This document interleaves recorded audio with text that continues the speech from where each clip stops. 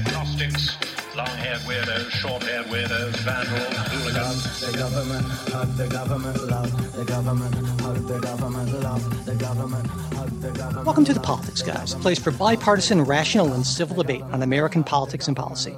I'm Michael Baranowski, a professor of political science at Northern Kentucky University. I'm joined today by Cleveland area attorney and Republican factotum, Jay Carson. Good morning, Mike. Hey, Jay, how are you this morning? Well, usually I'd have something funny and witty, but I got to tell you, it's been a rough week, and I guess I don't really have anything clever or funny on hand. But I'm doing okay, all things considered. Yeah. I know the feeling. I actually have a little something. A few days ago, it was one of those gorgeous, not a cloud in the sky days. I mean, the sky was this beautiful shade of blue. And I thought to myself, what is that color? What would you call it? Now, a normal person would say, duh, sky blue. But I just color picking, this color app on my phone. And I just put my phone up to it and just was curious to see what it would say. And it said something that made me smile. It said that the sky was United Nations blue. And I just love that. Oh, my God. Wow. I knew you'd like that. Yeah. Oh, yeah. Anyway, before we get started with today's topics and all this. Can I just interject? Because it's almost one of these things that yes, it troubles me so much that the interjection of politics into every aspect of our world. And it's sort of like it would used to be that you would say, what color is the United Nations flag? And you would say it's sky blue. Yeah. But now you say the sky is United Nations blue. Yeah, there you go. I don't know. I had a feeling that would cause a very different reaction in you than it would in me. But yeah. Anyway, before we do get started, I just want to let everyone know that every once in a while, we do get some things wrong. Now, of course, opinions can't be wrong. They can be wrong-headed, but sometimes we miss on factual things. And when that does happen, we do appreciate getting, comments and corrections. And we're happy to make those corrections. Just like last week, a listener wrote in that Trey and Ken mistakenly said that the governor of Minnesota was African-American. And I listened to that episode like I do to all. And I think it was one of those sort of, if someone says, is the governor of Minnesota African-American? Maybe, I don't know. And it's kind of one of those things that happens sometimes when you're talking about things in real time and in kind of a conversation, which is what this is. And so sometimes those things happen. And of course, the governor of Minnesota is not, in fact, African-American. And thanks for pointing that out. And if, other things come by like that, please let us know. And we are happy to make corrections. We're always trying to be as factually correct and unfake news-ish as we can possibly be. So thanks very much. Also, I wanted to let everyone know that we're going to be continuing what's been sort of a recent run of available to everyone midweek interviews this week with economist Jeffrey Sachs, who is probably, I'd say, the leading, if not the leading authority, one of the probably top, half a dozen leading authorities in the world on development.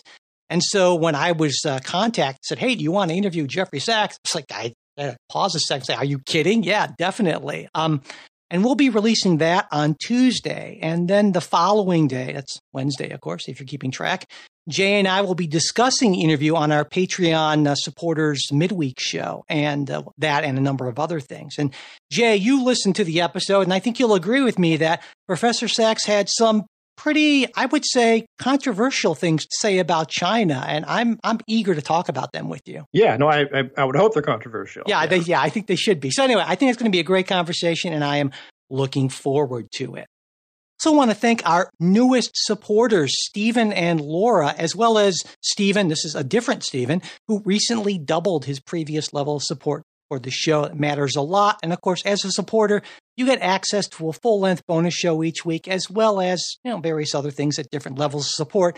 And to check it all out, just go to patreon.com/politicsguys. And, sometimes a monthly, that's going to be too much of a commitment. Well, there's also Patreon. There's also PayPal, and you can check that out by going to politicsguys.com/support if you just want to do a one-time sort of thing.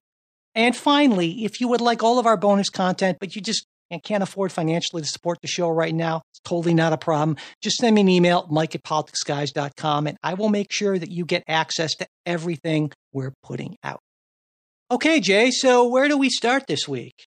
Well, wow, where do we start? The top story, obviously, is the George Floyd protests and the riots and violence that ensued after. I'm really hesitant because I hate using the cliche of the protest began peacefully and then turned into, because that seems to, I don't know, convey no real information, and I'm not sure. And I want to be able to, in this discussion, draw a line between protesters and rioters, who I think are two separate groups of people. But that is the main story, that protests across the country turned violent in many cities, damage and destruction, a personal injury. Cities locked down under curfew. At the same time, the country has sort of erupted in this is sort of a Black Lives Matter sort of moment, right? It's sort of everywhere in our culture, with everyone from the NFL to the corporations calling on a better look at what's going on in the Black community and how it relates to law enforcement. So I guess my goal here, and I don't want to recount everything that happened, sure, because there's just too much to recount in some ways, and I'm for fear of leaving stuff out. But I think the biggest thing that I wanted to do, and I'm going to say this week is a little weird because this is kind of feels personal in that there was rioting in Cleveland, where I live, not far from where I live, and I'll tell you, I have a friend, someone I've worked with for years on various community boards, who has a store downtown Cleveland, which he had recently reopened again following the pandemic. It was destroyed. His stuff was looted. His staff hid behind the counter while the looters carried this out. And this is a man who again made the decision I'm going to invest in downtown Cleveland. Yeah. He could have put his new store anywhere else in the suburbs. He had several places in the suburbs, but he said, let's go to. And I'll tell you, that's been weighing on my mind. And I think there were people who will fairly push back and say, so what? This is a monetary loss. George Floyd is dead. And at the same time, I want to acknowledge that's also, again, loss of life is always a bigger tragedy than loss of property. But so much of what I wanted to sort of have you and I talk about today is, to the extent, what can we do about either, and what are the next steps?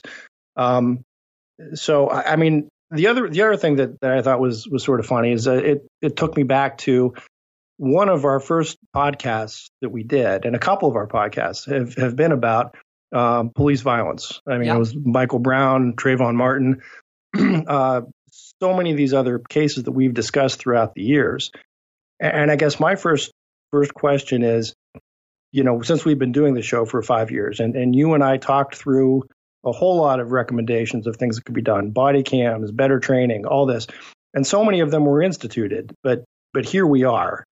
And I wanted to get first thoughts on, do you think, and it's not mutually exclusive, but is our problem, the bigger problem, race relations, or is it policing?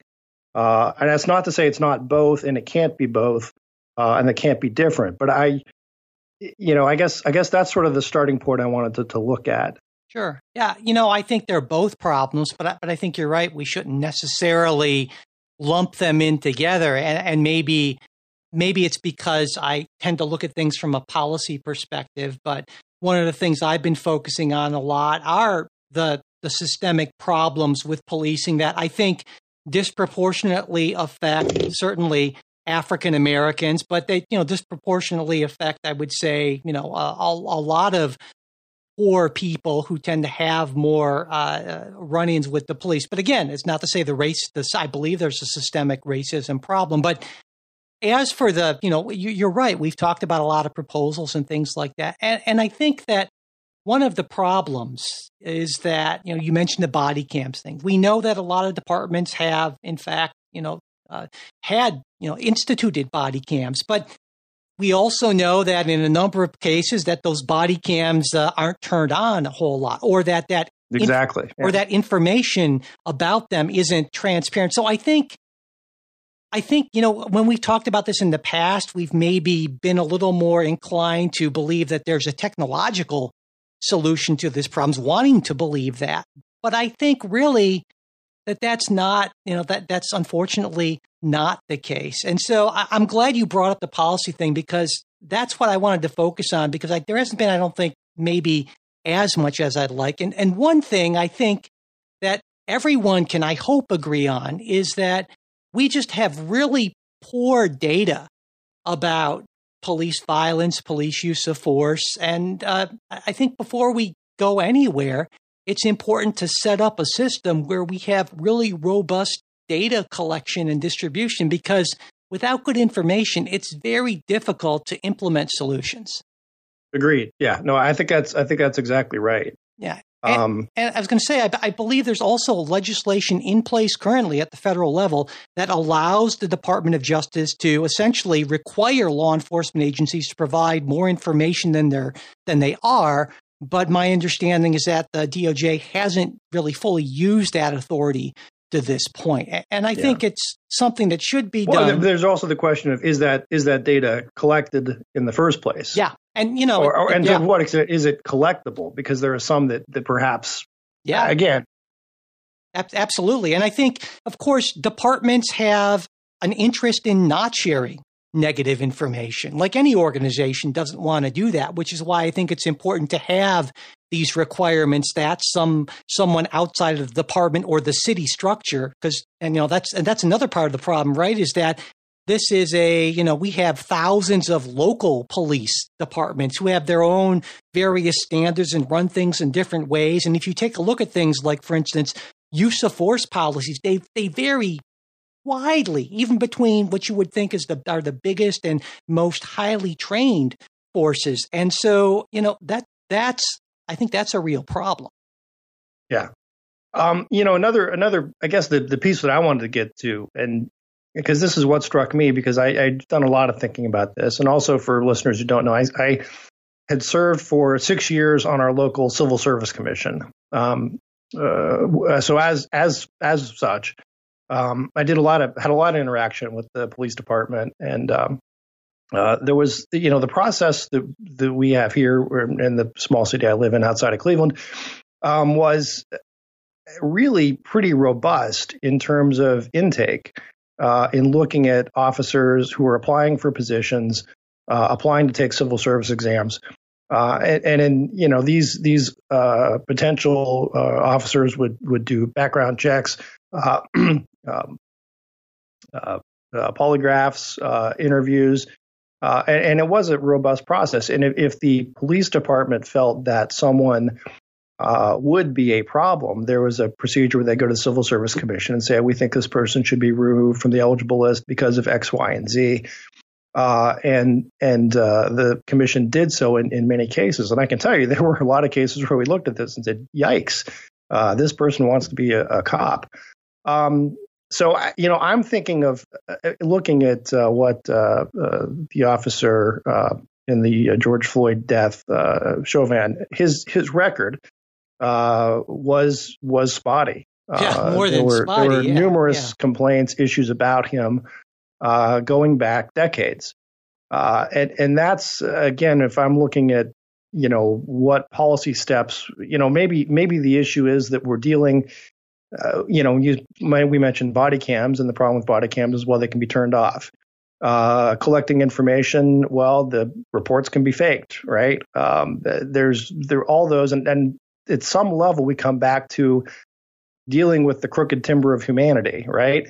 Yeah, I think that's a great point. But also that crooked timber becomes institutionalized in collective bargaining agreements between police officers and police unions. And because I think what a lot of people don't realize is in many of these collective bargaining agreements, police officers actually get special legal protections that aren't afforded to regular non-police defendants, things like rules about when they can be questioned and how much time has to be between. And you add that up with their already greater knowledge of the system and so forth, and it's a whole different playing field. Now, of course, some people would say, well, they shouldn't have those protections. Other civil libertarians are more likely to say, well, why shouldn't everyone get those protections? But then the police say, well, then we wouldn't be able to convict people. Say, well, then why are you getting those protections? Yeah. And so, and I think the same sort of logic that a lot of conservatives apply to, say, teachers' unions, saying that it makes it harder to weed out the bad people, things like, disciplinary records being expunged after a certain level of time, lack of transparency. Exactly. Yeah, that also applies to police. And that's one of the issues, even with Chauvin now. I mean, even as best I can tell, the details of his prior incidents are not publicly or not readily available publicly. And I guess, so to me, a lot of things that we've talked about, a lot of these institutional reforms, it's not that they shouldn't happen. Body cams are a good thing and a great thing. But when you have, just a bad apple, the issue isn't so much what can we do with the system, but what can we do to see that someone like Chauvin is not carrying a badge and a gun. Yeah. And at some point that, to me, and I imagine I will take flack and heat for this, that I think that's the bigger issue than is this a race problem. That's certainly not to say that race doesn't factor into this, but I think you're right in saying it's just that's more a symptom of our broader issue where we have more people of color having interactions with police officers than whites. But I just wanted to just get your comments, but it sounds like we agree on a lot of that, I guess that's the frustration, is so much of the institutional stuff, it seems, has already been done, but yet this persists. And where do we go from here? There are a couple of things. Of course, one of the problems is that a lot of these things are local, right? And you're expecting, communities to police themselves in that sense. But certainly there are ways that the federal government can encourage this through tying funding through higher accreditation standards and other sorts of things. And another thing that the federal government had done in the past, and this is something we'll disagree on a little bit more, is Department of Justice investigations and the use of consent decrees to provide, to make it a lot harder or to provide that incentive to improve departments in which systemic issues have been found. And as a lot of people know, the Obama administration was a fairly big proponent of these things. But one of the things that we saw with the incoming Trump administration is that they pulled back considerably on these, with President Trump, feeling that it was being too hard on police and that sort of thing. And I think, Jay, the unfortunate thing is that this is often portrayed as a black and white thing. I know we're going to talk about this, and not in terms of color, later on, because there's an article you're recommending this week. But I don't think it has to be either we just tell cops to not engage with, people who are doing bad stuff, or we just have them crack heads. I think that's a false dichotomy that a lot of people use to kind of advance whatever their agenda is. But I don't think it has to be that way. Yeah, no. I think that's absolutely right. So turning to the article that I had shared with you, and this is again one of the reasons why, because to me the biggest thing is, if this is a problem, I want to diagnose it correctly. Yeah. Right. And get the right prescription. And if there is no prescription and the only way to do it is prevention, right? Let's look at it that way. So there were a couple studies, one from a professor at Harvard. I lost his name. Harvard guy. And another from I believe the University of California. There's another one, Mike, that I found that I did not send to you yet, but that was done by a professor at University of Michigan and Maryland. But what these studies show is that they looked at police shootings and found that when you adjust for things like race of officer encounters with the police, there was not an overwhelming show of white on black shootings.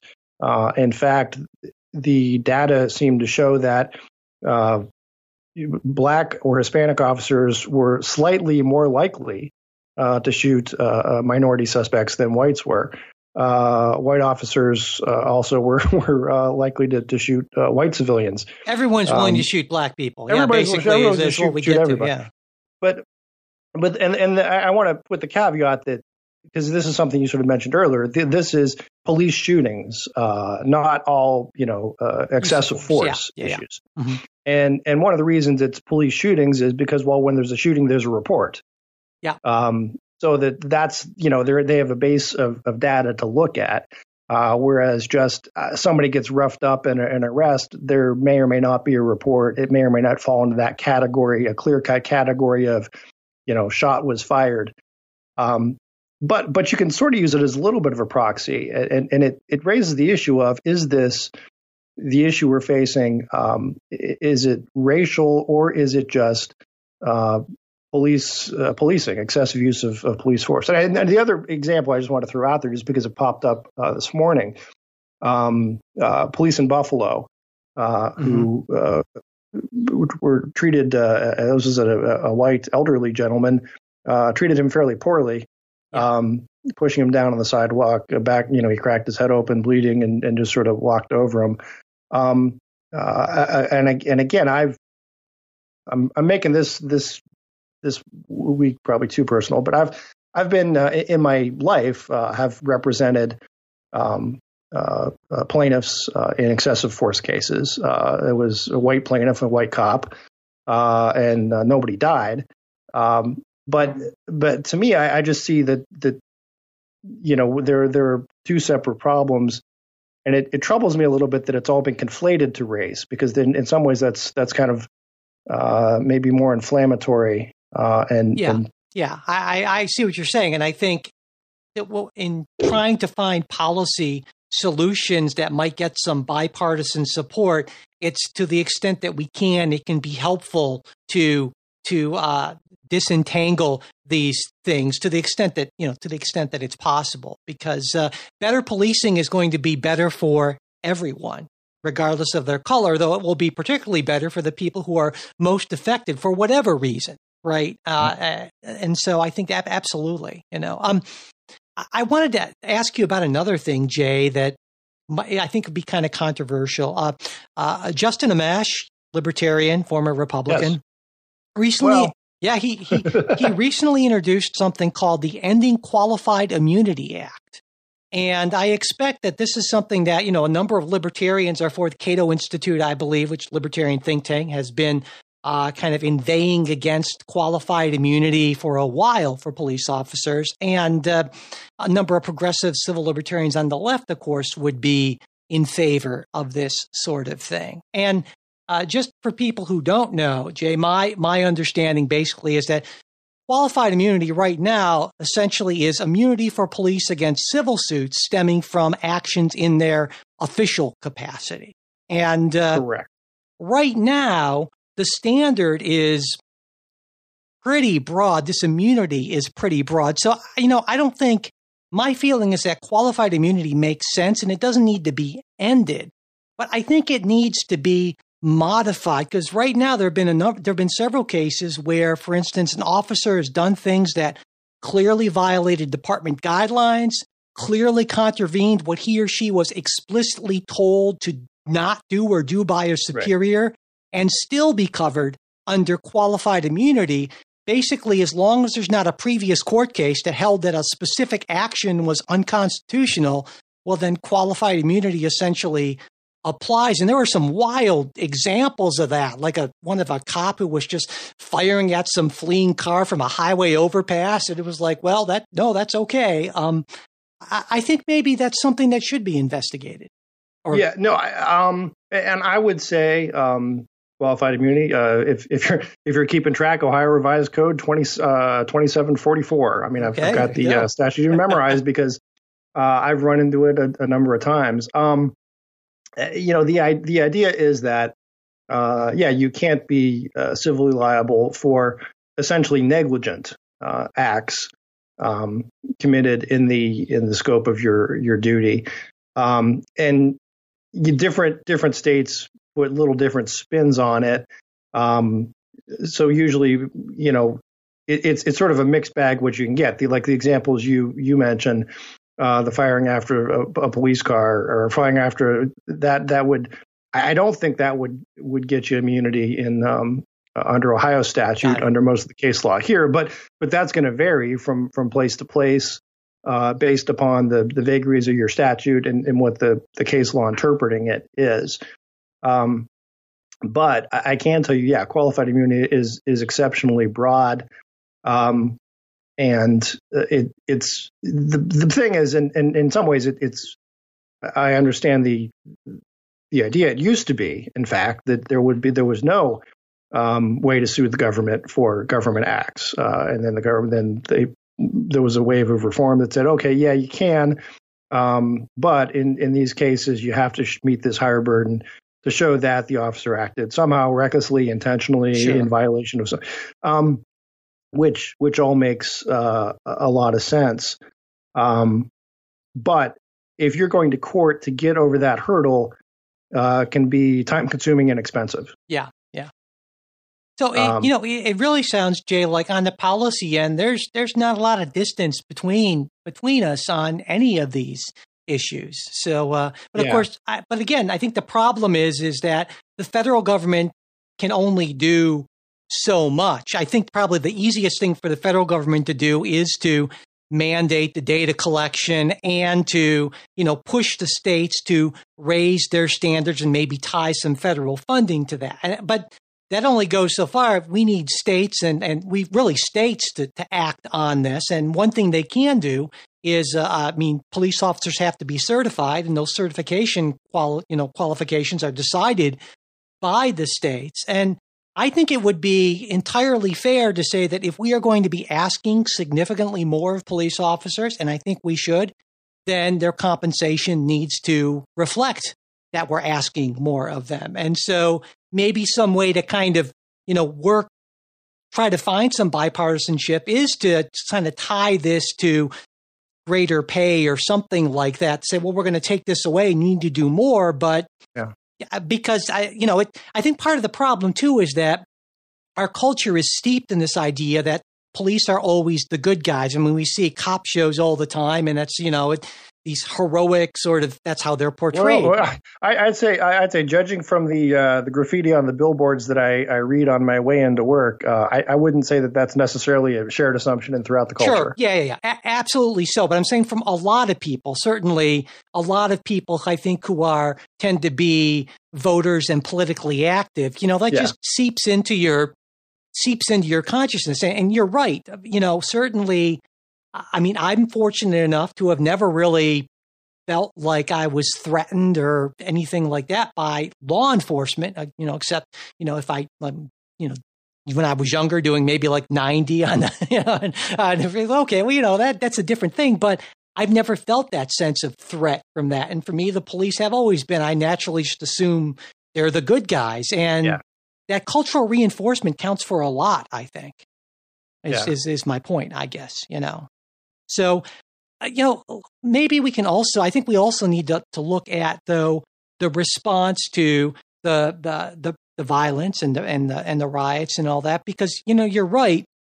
A protest is never one thing, right? There are all sorts of different people with different motives. Some people are bored. Some people are fed up. I think the majority of them protesters tend to be, decent people. But there are some outside agitators, though I think that can be overplayed. We've seen that, throughout the history of protests, because of course, again, communities don't want to say, well, it's our folks. So it's these people that were bussed in from wherever who are doing it. So it makes sense. There's the wonderful, line in The Graduate from Norman Fell, where you're not one of those outside agitators. Yeah, exactly. Yeah. But So when the protests are nationwide, it's sort of hard to, the people who are part of not that it's even really a group in that sense, Antifa, wish they were anywhere near as powerful and well organized as a lot of people in the last few weeks have given them credit for, certainly, but I'm going to again share just some, this is kind of personal observations from the video from Cleveland. And this is something that, again, troubles me a whole lot because I want to say, because you and I agree on this. And also, this is another reason I brought you back, because you and I have a good story on this. Anytime there's a protest, certainly I support the right of people to protest peacefully. I think the death of George Floyd is abhorrent, and people should be angered and should speak out. You can debate the efficacy of these protests and what they're really about. But the thing that troubles me is there is this idea that, okay, we're going to protest peacefully, but there's also a subtext of that there are going to be people who are not going to be peaceful. So when watching some of the video from Cleveland, you see people walking around with baseball bats. You see a guy walking through the street, and again, incidentally, these were white. I'll call them rioters because I don't think you bring a baseball bat to a peaceful protest. It's just kind of a pickup game afterwards. Another guy who was apparently on his way to hockey practice afterwards brought a hockey stick. But I think you have to look at this and say, look, seriously, I mean, what do people think is going to happen when you have folks like this who are now in masks for maybe several reasons, showing up with weapons? I mean, that's intent on destruction. And I guess at some point, do the peaceful protesters, the people organizing the peaceful protests, is there any duty on them to try to make sure that violence doesn't erupt? Yep.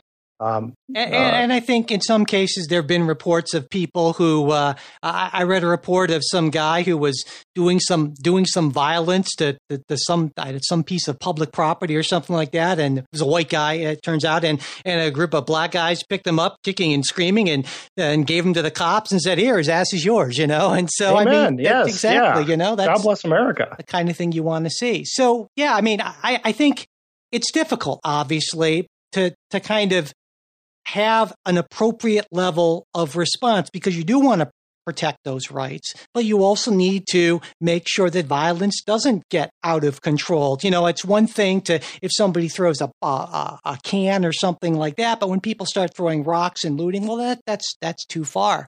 And I guess one of the things that disturbed me was, what I feel to be President Trump's just really incredibly unfortunate, and that's putting it kindly, response to this, saying, the talk about dominating the protesters, and the way he seemed to take great pleasure in things like sicking dogs on people, or saying that young Secret Service agents are eager to bust some heads, or things like that, and even more than that, then saying, clearing away with pepper spray and other things, an essentially peaceful crowd, so he can walk across the street and awkwardly pose with a Bible in front of a church where, my God, if a bolt of lightning doesn't come down and strike at that point, don't know when it's going to.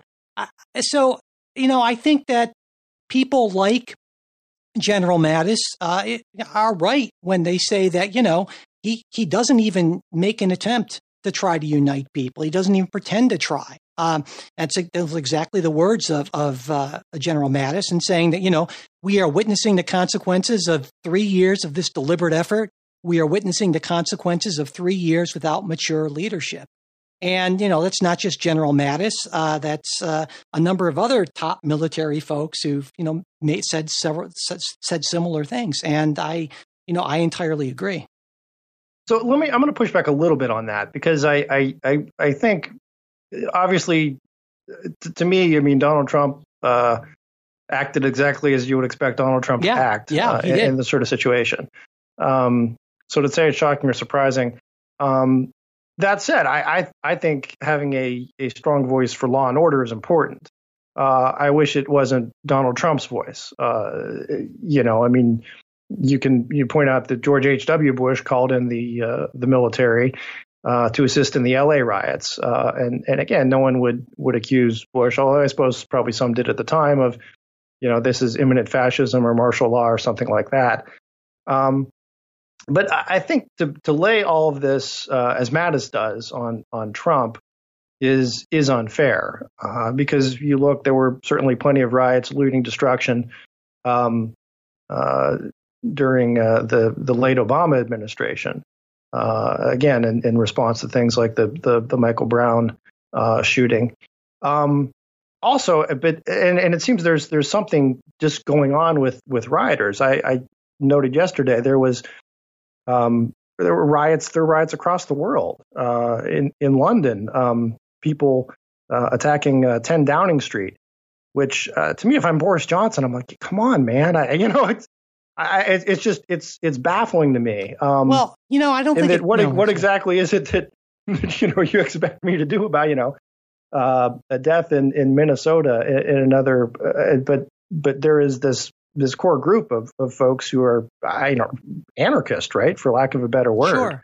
Well, I think obviously what's driving a lot of this is the background of COVID and people feeling particularly vulnerable and angry, and so I think that absent that, I don't think we would have seen nearly what we've seen in this country and around the world, certainly. And I agree with you that we can look back at past presidents and they've done similar things, but part of being a leader is not gleefully talking about violence and dominating protesters. It's saying we will use all appropriate levels of force, as opposed to saying, oh, they tell me the young guys, they're really itching to get some practice. That's the sort of thing, and we'll get to this later. That's the sort of thing that George Will calls Donald Trump a weak person's idea of a strong person. And I think I think that's right. But when you have a leader who seems deeply afraid of looking weak or being laughed at, that person, when push comes to shove, is going to make bad decisions because they're so focused on their own image. Yeah. And so somebody who has more confidence in himself, pretty much any other previous president, you think if you're president of the United States, you're pretty confident. But yet it does not seem to be the case at all, because I think those things are set up much earlier in life, and it occurs to me, and I'm sure you've noticed this, that oftentimes, not just in this case, but President Trump talks about the worst thing that can happen is someone being laughed at. And he keeps on coming back to that again and again and again. And I think, wow, someone did a number on you when you were a kid, didn't they? If it weren't for all the destruction I feel like he's part of and in a way causing, I would feel so sorry for him, because God, that's got to be so awful to be inside his head. I'd say the poor man, but anyway, so yeah. But, also I should point out that in terms of the getting back away from pop psychology, but, the ACLU actually is bringing a lawsuit about that Bible photo op sort of thing, arguing that it violated rights to free speech and assembly. And that's going to be the first of a number of planned lawsuits. And it'll be interesting to see how those go, certainly.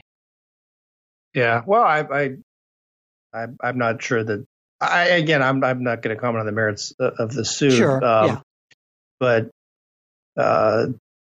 this actually, well, gosh, there's so much to get. Let me ask you one other thing, and I guess this is something that's troubled me as someone more on the right.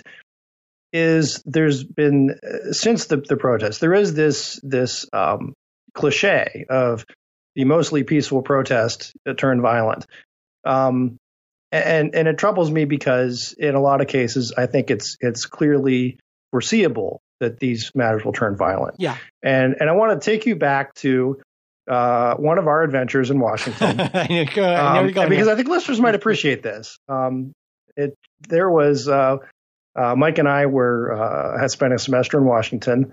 And it was one of our first weeks there, maybe in the first or second weekend. And there were all these signs posted noting that there was going to be a Ku Klux Klan march on the Capitol, and people should come out and counter protest. So Mike and I don't like the Klan, and we were ready to take them on. So we decided we'd go down. It was like a Sunday morning, I think. ready to go out and protest the Klan, and truth be told, more just as spectators and just out for sort of a little adventure, right? And as we board the metro, we see there were a whole lot of people carrying things like baseball bats and hockey sticks and big 2x4s that they were bringing to the peaceful protest. And this was, it stuck with me because it's really just sort of a life lesson, right? We sort of thought that we'd just go out there and we'd chant a couple things and boo the Klan and that kind of thing, and we'd be heroes, and not realizing this is a much larger thing, right? And there were people who were out there who they were intent on causing trouble, and they did. Yep. It was something of I don't know whether you call it a riot, but it was there was violence. Yeah, People definitely got beat up. Glass got broken. Cops had the shields and the whole bit. There was like a little tank thing. Yep. I went away from that thinking, wow, this is different than what I thought it would be. And that was almost 30 years ago. And in reality, it turns out there was something like 5 Klansmen or something who were going to block. Yeah. Uh-huh. And again, tens of thousands of people protesting. But I think that's just a life lesson that to think that how naive we were, Sure. right? Yeah. Thinking that this wasn't going to end in some sort of violence or a riot, or to think that everyone else going to this protest was going with this, happy, heartfelt thing of, hey, I'm against the Klan, is just terribly naive. And I'm wondering, what do we do with that? And I just want to get your comments. I mean, it's a good story, but I think it's just it's a problem without a solution. It's human nature, right? You're always going to have those people, and the best you can do is to have a strong public safety presence, knowing that these things there's going to be some element who's always going to try to disrupt the peaceful message of these, of this exercise of First Amendment rights, and so that's, in a way, I disagree with the language. So I'm not saying dominating the protesters, but just making sure that there is enough of a security presence so the people who are legitimately exercising their rights feel safe, and that they can go ahead and exercise their rights in a safe manner, and that property is protected. And I think most everyone agrees with that. What do you think about, because there have been, and I don't want to drag you into this, but some on the left who have said, well, listen, property destruction is peaceful. No, of course it's not. This is the speaking out of the oppressed. And if you're not physically injuring someone, well, this is still a peaceful protest. And this is, if not to be condoned, then to be understood. Yeah, and I agree. That some on the left have said that. Now, I'm not saying you're saying that. No, I will agree with that. I think it certainly is. There are some people who are just vandals, who are just, in the racially charged term that President Trump used, are just thugs. But, I think there are some people who legitimately feel that, hey, we've been peacefully protesting for generations, and there are still these issues. And the only way to get people to sit up and take notice is if we threaten, we destroy their property. Nothing else is going to work. And it's sort of the cliches, the old difference between the Malcolm X and Martin Luther King sort of approach to these things. And I should point out that it's sort of, in a way, unsurprising but sad how Martin Luther King has been, I would say, Disneyfied in a way. Kind of held up, and you and I are old enough to remember when he wasn't necessarily this figure of, just a secular saint, but especially later on in his life, Martin Luther King was quite the radical. In fact, one of the last speeches that he was going to make was, I think, it's called "Why America May Go to Hell," because he had sort of become very disillusioned with a lot of what was trying to be, accomplished through peaceful means. And so that obviously, especially when I see people on the right saying, oh, these people today, they're not acting in the spirit of Martin Luther King. And I just think, oh God. But But my point, but yeah, I mean, you have to admit, we live in a world today where, listen, in Martin Luther King's age, where there were also, plenty of riots. I'm thinking of the Cleveland Huff riots in 1966 and all the riots of 1968, which in terms of at this point, destruction and death were much worse and more widespread. Oh, God, yeah. People don't appreciate how bad the violence and the bombings and all that were in the late 1960s through the early 1970s. You look at some of the stats on bombings. It's just like, my God, it's like the bombings practically every day for a while. It was really pretty there were stunning. Riots again almost every and again in those a lot of those riots not even tied necessarily to a certain incident right. As this is. But 2 points is that one, since then, well, we've twice elected a black president. I mean, that says something about America and where it is now as to where it was then. Sure, but I think the other piece of this is if you drive through the Huff neighborhood in Cleveland, it doesn't look much better than it did. The situation of the people living there is not much better than it was in 1966, despite 50 years of a whole lot of government money being poured into trying to fix this. And that's, again, I think sometimes we're not looking at so much a racial issue, but a social issue. Well, I think there are components of both. I think too many people just make it out to be one thing. And on the black president thing, I think, yes, you're absolutely right. And I think that almost nobody. Did look. You can check that. No, I mean, that's fact check us on that. But what I mean is that if you say, well, things are better than they were then, I think it's hard to argue that that's untrue. But what happens sometimes is people say, well, Barack Obama was elected twice, ergo, we do not have race problems in this country. And that to me is problematic, to say the least. Because and that's not what I'm saying. Oh yeah, I know that, but I'm just saying, a lot of people will hear that and say, "Oh my God, there's just another right winger who says, well, we had a black guy as president, so can't we just move on from this?" And speaking, Jay, of so we've been talking about this a lot, and quite honestly, this was one of these things. In picking our topics for the week, there's so much going on and so much to unpack, and there's other stuff that I kind of wish we'd had a chance to talk about, but. Should we move to some good news now? Yes, let's do that. It's so rare, so I absolutely want to do that. The good news, as Donald Trump would say, terrific news, fantastic news, is that the U.S. economy added 2.5 million jobs in the month of May. That brings the unemployment rate down from it had been 14.3% to 13.1, I think I have in front of me. So that was Wall Street rallied, going up about 800 points. That capped off sort of a really good week or so for the market, indicating that the market thinks the worst of coronavirus is behind it.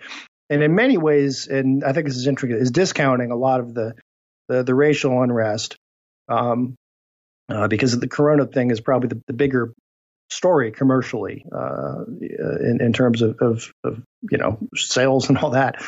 So, Mike, my first thought is, the way they report these numbers to say 2.5 million jobs were created, typically you would say, wow, that's incredible. But in a lot of cases, these aren't new jobs created. These are just the old jobs that are now open again and people can go to. Yeah. Which is still a good thing. But I mean, most economists, this beat the estimate, which some economists were saying was going to come in much higher, like 20% unemployment in May. Yeah. So I think we have to say this is all around good news and bodes well for a quick recovery on the corona front. And Mike, I don't know if your thoughts on this, but. Well, I guess one of my first thoughts, of course, I agree with you. There's no way that this isn't good news. But, of course, President Trump can't leave well enough alone, right? First, his comment that, well, this is not just going to be a V-shaped recovery. It's going to be a rocket ship. But then his very proud tweet about having the #1 monthly job gain in history. And, you can't make this stuff up. I say it's almost like The Onion created a president. It's like, oh, he created 2.5 million, most in history. Well, yeah, last month was negative 20.7 million. So, and at some point it just, I'm left speechless because every time I think that he can't surprise me, he does something, and I just think, wow, wow, but there's that. But more substantively, a couple of things. Number one, I think that this is a sign that the Paycheck Protection Program is working. That, because a lot of these people are folks who are kept on, or were able to be kept on because of that program, that big part of the CARES Act. And that's a positive thing, right? Especially you take a look at the percentage of these jobs that are in things like in industries that would be most affected, because employment rose most in leisure and hospitality, construction, and other things. So, I think that's very good. Though, like you said, that's a lot of these were from not really job creation. I think it's more likely to be kind of the low-hanging fruit of the callbacks. And we're not necessarily we can't necessarily expect to see this every month, though. Again, this is a positive thing. Although I would say it's also positive to look forward in that, in this case, this is the report for May. And in a lot of cases, depending on what state you're in, a lot of the reopenings didn't occur until the middle of May, if not later. So the idea that a lot of states will be more fully open a month from now, that bodes positively. And just the idea that jobs were not destroyed, right? Yeah. That there are these jobs still to come back to. I absolutely is sort of the good news in this. And on the left, one concern is that this is almost certainly going to make it much more difficult to get a new round of stimulus. And even if there is, it's going to be less than it otherwise would be. And the reason why that is a concern to myself and other folks on the left is this doesn't really change the story for state and local governments who are struggling mightily and aren't going to be able to just recover from this. And of course, in that ideal next round of stimulus, what Democrats wanted to do and what House Democrats passed was significant aid to state and local governments. And my sense is I still think there's a possibility for some sort of a deal, though smaller than it would otherwise be, with kind of an exchange of some state and local government aid for some business liability protection, though I'm a lot less confident that that's going to happen than I would have been even a week ago. Oh, I think there's still going to be the federal government still likes to spend a whole lot of money. And I think it still will. I agree. Maybe the result might be a little smaller than it was before, based just on simply because the prior, expectations, you were sort of looking at, here's what we think is going to happen as far as payrolls go. Yeah. And that turned out to be better news than what they thought. So I think that, rationally, there ought to be an adjustment there. And you and I sort of went back and forth on to what extent states should be bailed out from the sudden losses based on coronavirus compared to long-term debts they had already accrued before that. And this is just sort of a good opportunity to get out from under them. And I think we agreed on that. We both felt that, the coronavirus stuff, that's fine, but bailing out pension systems that were in trouble beforehand is not okay. Yeah. One other thing I should point out is that it might make it more difficult to continue something like the enhanced unemployment insurance. Now, that expires at the end of July, though. Between that point and now, there'll be one more jobs report. So I think that what's going to happen with that is going to depend on what we see from next month's jobs report. And by that, you mean the essentially $600 bonus that some folks get. And the concern is that there are some people, based on in certain industries, based on what you were being paid, that you are actually making more on unemployment than you would going back to work. There is a Republican proposal out there. I believe Senator Portman, I don't know whether he sponsored it or he's certainly a proponent of it, that would sort of create this back to work bonus, which sort of a weird get a job bonus. Yeah. Okay. Exactly. Which again, I'm typically not in favor of just handing out money, but these are strange times. Sure. It may that time period between letting the unemployment lapse and someone trying to find a job versus somebody trying to get back into a job and getting the bonus. I think there's a good argument to be made at this point that you want that transition back to work to be as quickly as possible. So yeah. I'd be for that. So one more story we sort of have time for is Rod Rosenstein, the former Justice Department, acting head of Justice Department, testified before the Senate Intelligence Committee relating to the I guess what we'll call it, the collusion investigation, the numerous things, the FBI, misfeasance, malfeasance. And Rosenstein's testimony was that he don't know nothing. He was not consulted, didn't know a lot of these things that were going on, didn't know that the dossier had been sort of, I hate to use the word debunked, called into doubt by the FBI's own people, that one of the critical sources had you said he was unable to verify this. He didn't, and then had he known this, he would not have verified the continued FISA warrant on Carter Page. So what are your sense of the Rosenstein testimony? Because to me, there's sort of a either it's not good one way or the other, right? No. It would be bad if he knew this stuff and did it. It's slightly less bad that he didn't know, but that indicates that he was sort of willfully ignorant and sort of taking a Sergeant Schultz approach, or that this information was deliberately kept from him. Yeah.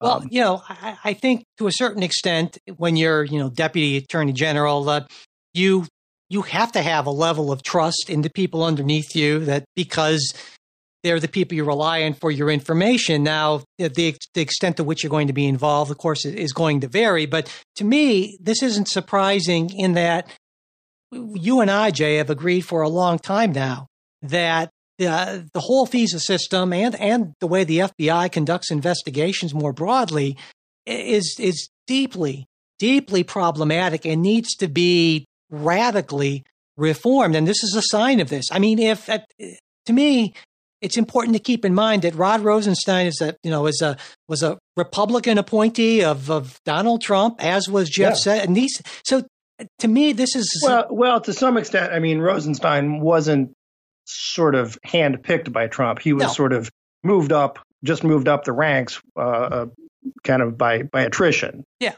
Well, but my point is this isn't some Obama person who was, has a vendetta against Donald Trump or anything like that.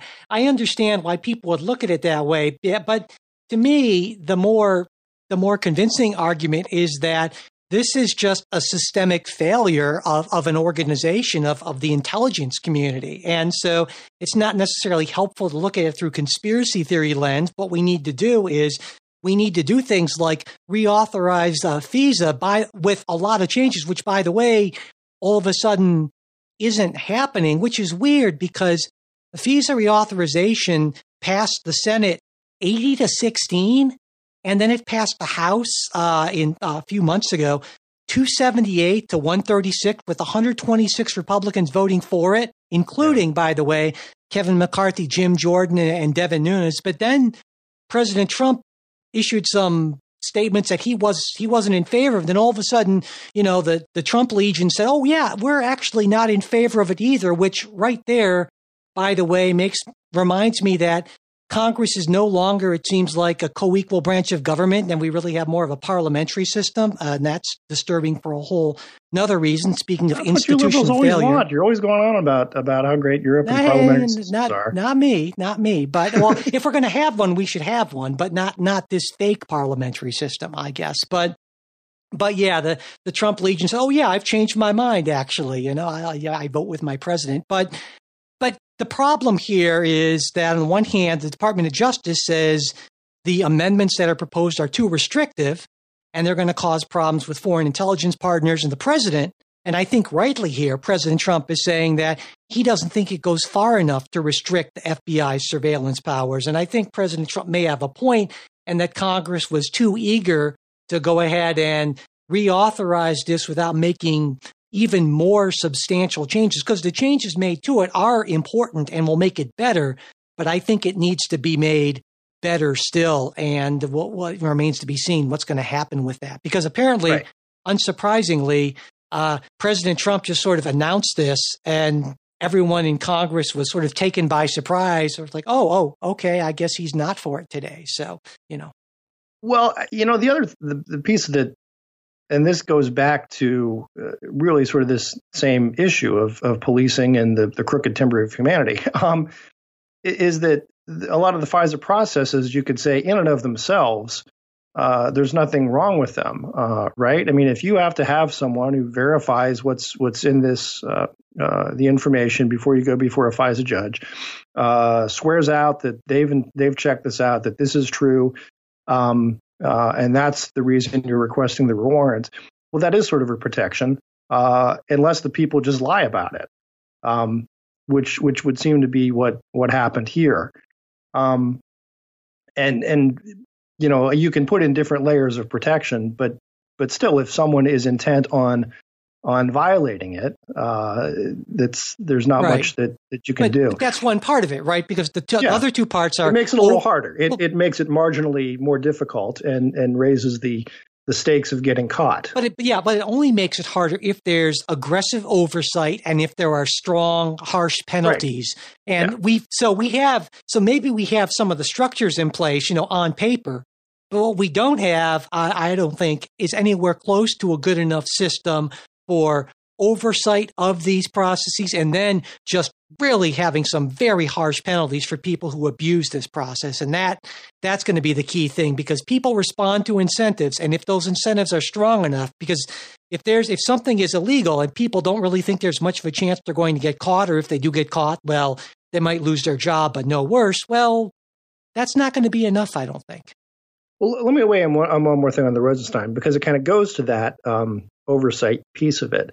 To me, what I found troubling was that what I took away was either Rosenstein was intentionally compartmentalized out of this so that he could have the plausible deniability, as the phrase is in Washington, or he's just lying. Because to me, it seems inconceivable that this is not just hey, we're investigating some drug dealers here, or we think there's some shady embezzlement dealings going on in this company. This would be the biggest investigation in the history of the United States. That allegations that the president-elect is essentially an agent of a foreign government. This would be the biggest story, the biggest case the FBI would ever work. And for Rosenstein to say, well, it really didn't, come up to my level. I didn't really check into this. I didn't. To me, if I'm the director of Justice Department, the AG, I'm on the phone with these guys every morning. Well, or are you? What's going on? Yeah, that's a great point. I think that's a great point. To me, that just seems strange that you don't check in on.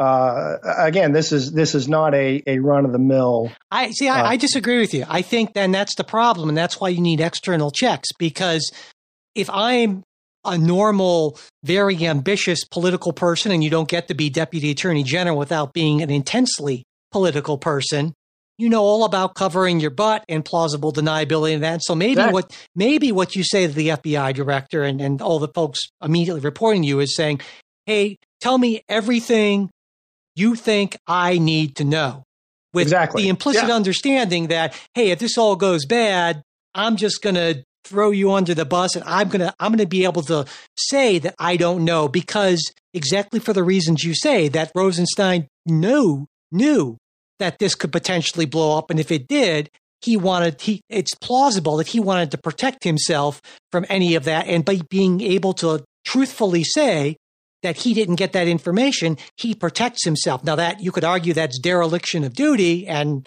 if that's in fact what happened. Yes. But of course, part of the problem, right, is that we don't know, which is why we need a more robust process with outside checks. And that's what we clearly do not have, I would say. And so the system failed because we're not going to change people's. Well, yes, and I would say part of the outside check is election of a new administration. Because I really think if Hillary Clinton were elected, would you ever have heard anything about any of this? You mean? Well, I mean, the Rosenstein thing wouldn't have come up because it wouldn't have gotten to that point because right. But I'm saying the ball to even investigate any of this would not have been put in play. Well, I don't know. I think it's always tough to sort of argue that if Jeff Sessions hadn't been appointed, then had to recuse himself, right? Rosenstein wouldn't have been in that. But so.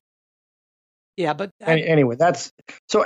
And we're almost out of time. But we've got our recommendations for the week. Sure, yeah. But I also had one thought that I meant to put in when we were talking about the George Floyd and the protests, and because again, this is something that's troubled me a lot, and again, it just goes to a worldview, and I think maybe you probably share this. In that, I would say in a just world. Or in a perfect world, this would never have happened. You would never have police who abuse their power, whether it's out of racial animus, whether it's just out of sort of macho self-aggrandizement, whether it's just being sort of drunk with power, whether it's just being a person in power who has terribly bad judgment. In a perfect world, none of that would happen. Yeah. In a just world, we recognize that these things do happen, and that the people who commit these crimes should be held accountable. And I think that's what's happening. And I want to, add that sort of ray of hope, right? In this case, it's not like, again, the 60s in the South when there was brutality killings and people got off scot-free. Obviously, Chauvin is entitled to the presumption of innocence under the Constitution, but he's been arrested. He's been charged with murder, and he will face a trial on this. And none of that brings George Floyd back. But I think it's something that again, that's to the extent the system can work. It is working. It's never perfect. But that's a sign of hope, right? That we punish these wrongdoers. Yeah, and certainly that remains to be seen if he will be punished, and that's obviously a story we'll be following, and right. Whether or not these other officers, because it's one thing to be charged, it's another thing, of course, to be convicted and get what people would feel to be an appropriate sentence. But more than that, is the focus on the larger system. Because for every George Floyd, every single day, there are thousands of people who are the victim of police violence. And that's not going to go away just because, Chauvin and a couple other cops are convicted, whatever kind of sentence. That's going to require long, hard legislative work. And so while I am hopeful that in this case, some justice will be done, and, certainly in Minneapolis, they banned chokeholds finally, and we see some other things. But to really deal with this problem, it's a lot more than just a few bad apples, and we need some systemic reform. Okay, so what are your recommendations this week? I think I'm gonna hold off on that because it's kind of a longer conversation, actually. So, but in fact, I'll mention that on our midweek show. But if you have something you want to recommend, well, I would point out there was a piece by Heather McDonald in National Review and the Jason Riley piece in the Wall Street Journal that both talk about studies involving racial disparity and policing. And to me, I think those are important because it points to a problem being more related to policing and excessive force and giving people power as opposed to race. That's not to say that race isn't a factor and maybe a separate problem, but that if we're going to find a real solution, I think conflating all of this into it's police racism is problematic because I think it just doesn't solve every. I think it's painting with too broad a brush, and in doing so, we maybe miss some of the solutions. And I have another. Well, I'll spare you the other story, but I'll just summarize it very briefly. Is the man I talked about earlier in the show, my friend who has the store, which was destroyed about 10 years ago. He lives outside of the city of Cleveland. City of Cleveland police came to his house at midnight, kicked in his door, said, "We're the police. You're under arrest." Took him down, booked him on the charge of allegedly running into a police officer with his car. It was subsequently determined, based on some video cam, that he and his wife were having dinner somewhere else on the other side of town when this allegedly happened. It was just mistaken identity. But you still had this essentially police brutality of police acting outside of the scope of their jurisdiction, and doing so in a way to try to terrify a citizen who was entirely innocent. And to me, that's the problem that we have. This wasn't that wasn't a racial issue. So anyway, that's setting that aside, and you and I can talk more the race stuff later. But yeah, absolutely. So this was a big show. There was a lot to get to on this, and I know there was a lot we didn't get to. Yeah, so I don't want listeners to think, oh, they didn't talk about this. Why are you avoiding talking about that? I think it's just a matter of there's been a whole lot going on, and like I said, a lot to unpack. Yeah, absolutely. And so, in fact, on our midweek show, we'll get to some of that. I sort of mentioned the George Will article about how he's calling not just for Donald Trump's defeat, but for his Republican congressional enablers. And I'm interested in getting Jay's thoughts on that, as well as the Republican convention possibly moving because of the president's desire to have a packed house. And let's see what else. Donald Trump and the G7 and his thoughts about that, an international story. And also, as I mentioned at the top of the show, our thoughts on my interview with Jeffrey Sachs and his, well, I would say, lack of concern with China. So all of that, if you're interested, will be on what will be, I'm sure, a jam-packed midweek supporter show. And if you are a supporter, you'll be seeing that on Wednesday. And if not, hey, you can become a supporter. It's patreon.com/politicsguys. And remember, if you can't afford to become a supporter, but you want to hear that stuff, send me an email, mike@politicsguys.com, and I will get you set up.